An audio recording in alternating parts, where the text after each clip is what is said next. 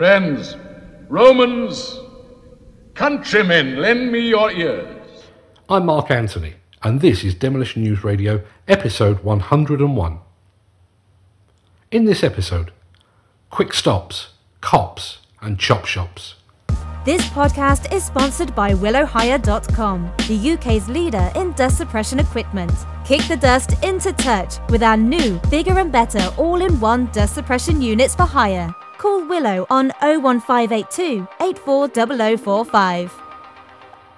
I've just spent the morning with a former murder detective driving across Kent and Essex in pursuit of a stolen vehicle that, for reasons that will become clear, was invisible to the naked eye. But before we get to that, I need to give you a bit of background. On Monday the 26th of March, the latest edition of the Demolition magazine was published online. You can't miss it. It's Barbie pink in colour because we figured the industry was butch enough to take it. That edition included our security feature, which, for reasons that are too mundane to mention, failed to mention our friends at Cantrack. Cantrack's managing director Peter Thompson sent me a polite email to find out why they'd been missed. I explained, and at the same time I mentioned that I'd love to accompany one of his inspectors as they were tracking down a stolen machine or vehicle. By some strange quirk of serendipity, Peter phoned me a few hours later that night to say that Cantrack had literally just received intelligence that a stolen Mercedes Sprinter van had been tracked to the Isle of Sheppey. Furthermore, having liaised with the police, it was believed that the van was actually at a suspected chop shop where it was probably being dismantled for parts. Best of all, there was an operation planned early the following morning, with a Cantrack investigator scheduled for deployment. While they felt that a whole van recovery would be unlikely after a delayed notification from the owner, there was still a potential intelligence gain to be had from deploying, and, luck willing, some arrests. Thankfully, Tuesday the 27th of March was set aside in my diary as a writing day. I quickly rescheduled that plan, charged the video camera, and at 8 o'clock the following morning we headed for our agreed rendezvous with Cantrack investigator Richard Davis on the Isle of Sheppey. Demolition News Radio is the podcast of demolitionnews.com and the Demolition magazine. I spotted Richard's Ford C-Max parked outside a large Sports Direct store. The car itself was an inconspicuous dark grey. Nothing on the outside gave a clue to the presence of a former Metropolitan Police detective or the piles of high-tech equipment within. I pulled up alongside him, walked over, and said the agreed code phrase, "The geese fly south at midnight." Oh, okay, I made that bit up. I actually went over and said hello, but we really should have had a code phrase. Richard explained that the Mercedes van had been stolen a few days before, and the onboard Cantrack asset tracking unit had been triangulated to a position close to Sheerness. The tracker was in sleep mode when we first met, but it was scheduled to wake up and trigger its position at precisely 10:03 a.m. A specific wake-up time for that unit determined randomly through an algorithm for security reasons. While we waited, Richard explained that the vehicle had been stolen in London, but the owner hadn't reported the theft for a few days. He showed me satellite photos of the likely location of the vehicle, all the while maintaining regular contact with Director of Investigations John Mussett, who was monitoring the status of the onboard tracker from a remote location. Richard's car, while inconspicuous from the outside, is literally dripping with high-tech inside. His iPhone, mounted on the dash, receives updates from the Cantrack HQ with increasing regularity. His iPad uses Google Maps to pinpoint the likely position of the stolen vehicle. An RF tracker sits in a grey bag in the car's central console, ready to spring into life when we come into range of the tracker. And a pair of white Apple AirPods droop from Richard's ears, allowing him to maintain constant contact with Cantrack's Director of Investigations, John Mussett, even while we're driving towards the likely location. At 10:03 precisely, a WhatsApp message blinks onto Richard's iPhone display. The tracker is awake and is now about to send a precise GPS location. And then things became really surreal. Demolition News Radio, the independent voice of the global demolition industry. Richard Davis is one of those men of indeterminate age.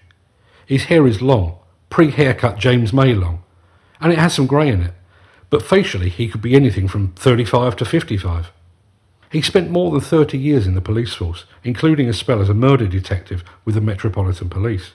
Surveillance, it soon becomes clear, is far more familiar to him than it is to me. He thought he'd retired, A few years ago he bought a boat and spent 2 years sailing around the South Pacific, but his father was taken ill here in the UK, and he's returned to take care of him, working with Cantrack and utilising his expertise between times. Part of the reason we were there is to film the vehicle being located for a future episode of Demolition TV. And so, as we wait for the GPS locator to give us a precise location, Richard is speaking to our camera. He's eloquent and matter of fact. I guess after investigating murders, tracking down a stolen van is little cause for panic and excitement. But that changes when the call comes in. As the car heads for the exit to the Sports Direct car park, Richard has his game face on. Be sure to check out Demolition TV on YouTube, the only YouTube show dedicated to demolition. It's hard to tell whether it's previous police training or the fact that he's still working alongside the police.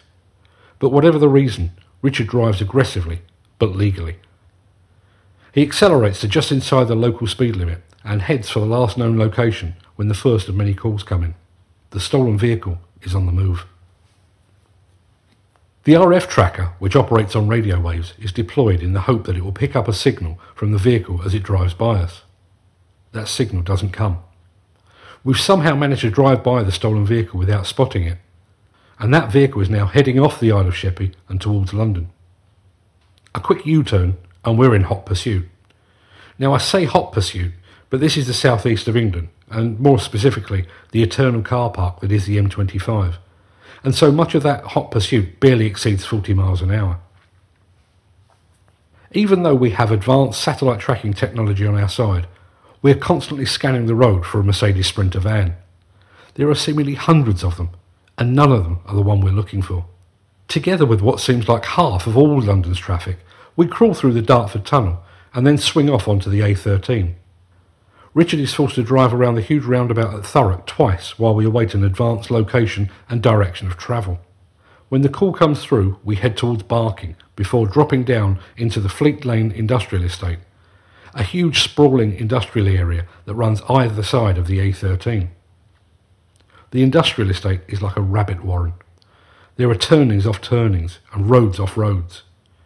But with the scent of the Mercedes Sprinter in his nostrils, Richard is not to be deterred. We drive into the north area of the industrial estate, swing past a large and active skipyard. There, at the end of a dead-end road, is a car breaker and scrapyard. And driving into it is a Luton van that's sending the RF tracker into overdrive with regular audio pulses. What happens next is a blur.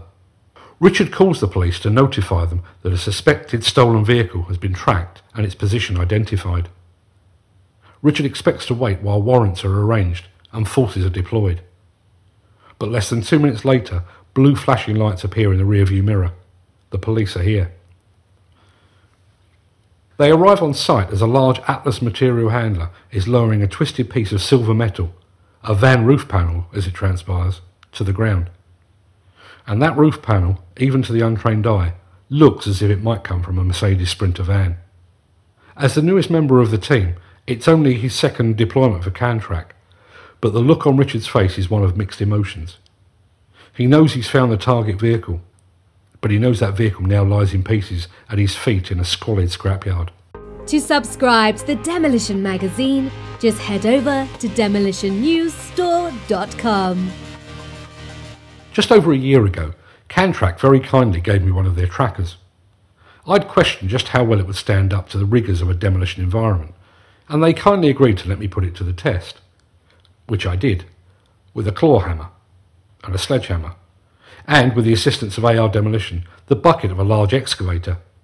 You can see that test in episode 4 of Demolition TV over on YouTube. That tracker didn't survive, but it didn't go down without a fight, and sure enough the tracker in what remained of the Mercedes Sprinter van is entirely intact. The vehicle into which it had been fitted had been literally torn apart. Several large puncture wounds in the roof panel showed where it had been picked up by a mechanical grab. The engine, gearbox and many other parts had been professionally harvested by the organised criminal gang that stole it. There remains in front of us the last of the evidence being disposed of, and with it the expectation it couldn't be linked back to the thieves, or anything else for that matter. But when Richard used a crowbar to untwist a portion of twisted metal, the Cantrack tracker emerged entirely unscathed, and was handed to the police as evidence. There were no identifying marks on the remains of the van. Had it not been for the Cantrack asset, the police would have had no case against the driver. Even while the tracker was being retrieved, information was coming into the police. And the Luton van that had been used to transport what was left of the Mercedes van was itself proven to be stolen. Thanks to the Cantrack tracker, the stolen Mercedes van had been found. A second stolen vehicle had also been recovered. A man was arrested for driving the stolen vehicle and for being in possession of stolen materials. And the scrapyard itself was identified as the final resting place of at least one stolen vehicle. At the time of broadcast, there is ongoing liaison between the police and Cantrack to mount a job on the suspected chop shop to take out more of this organised criminal operation. Demolition News Radio, putting your finger on the pulse of the industry. I've had an active interest in the subject of plant and vehicle theft for almost 30 years now. I've worked with the police, I've attended CITS conferences, and I've reported on a huge array of anti-theft and tracking devices over the years. Yet this is the first time I've seen the problem up close, and it was an eye-opener. I had no comprehension of the speed with which the thieves are able to steal, move and strip a vehicle. I had no idea how vehicles and equipment were passed from one person to another to avoid detection and to minimise the penalty if any single person in the chain is caught. And I had no idea that, to a thief at least, a Mercedes van is worth more as a collection of its constituent parts than it is as an entire vehicle. But I learned something else. You can chop up a vehicle, or you can lock a stolen digger in a container. But the moment that tracker wakes up, the game is afoot. With the aid of modern technology and experienced investigators, there really is no hiding place for the thieves and their stolen items. Thanks for listening. Demolition News Radio, dedicated to demolition.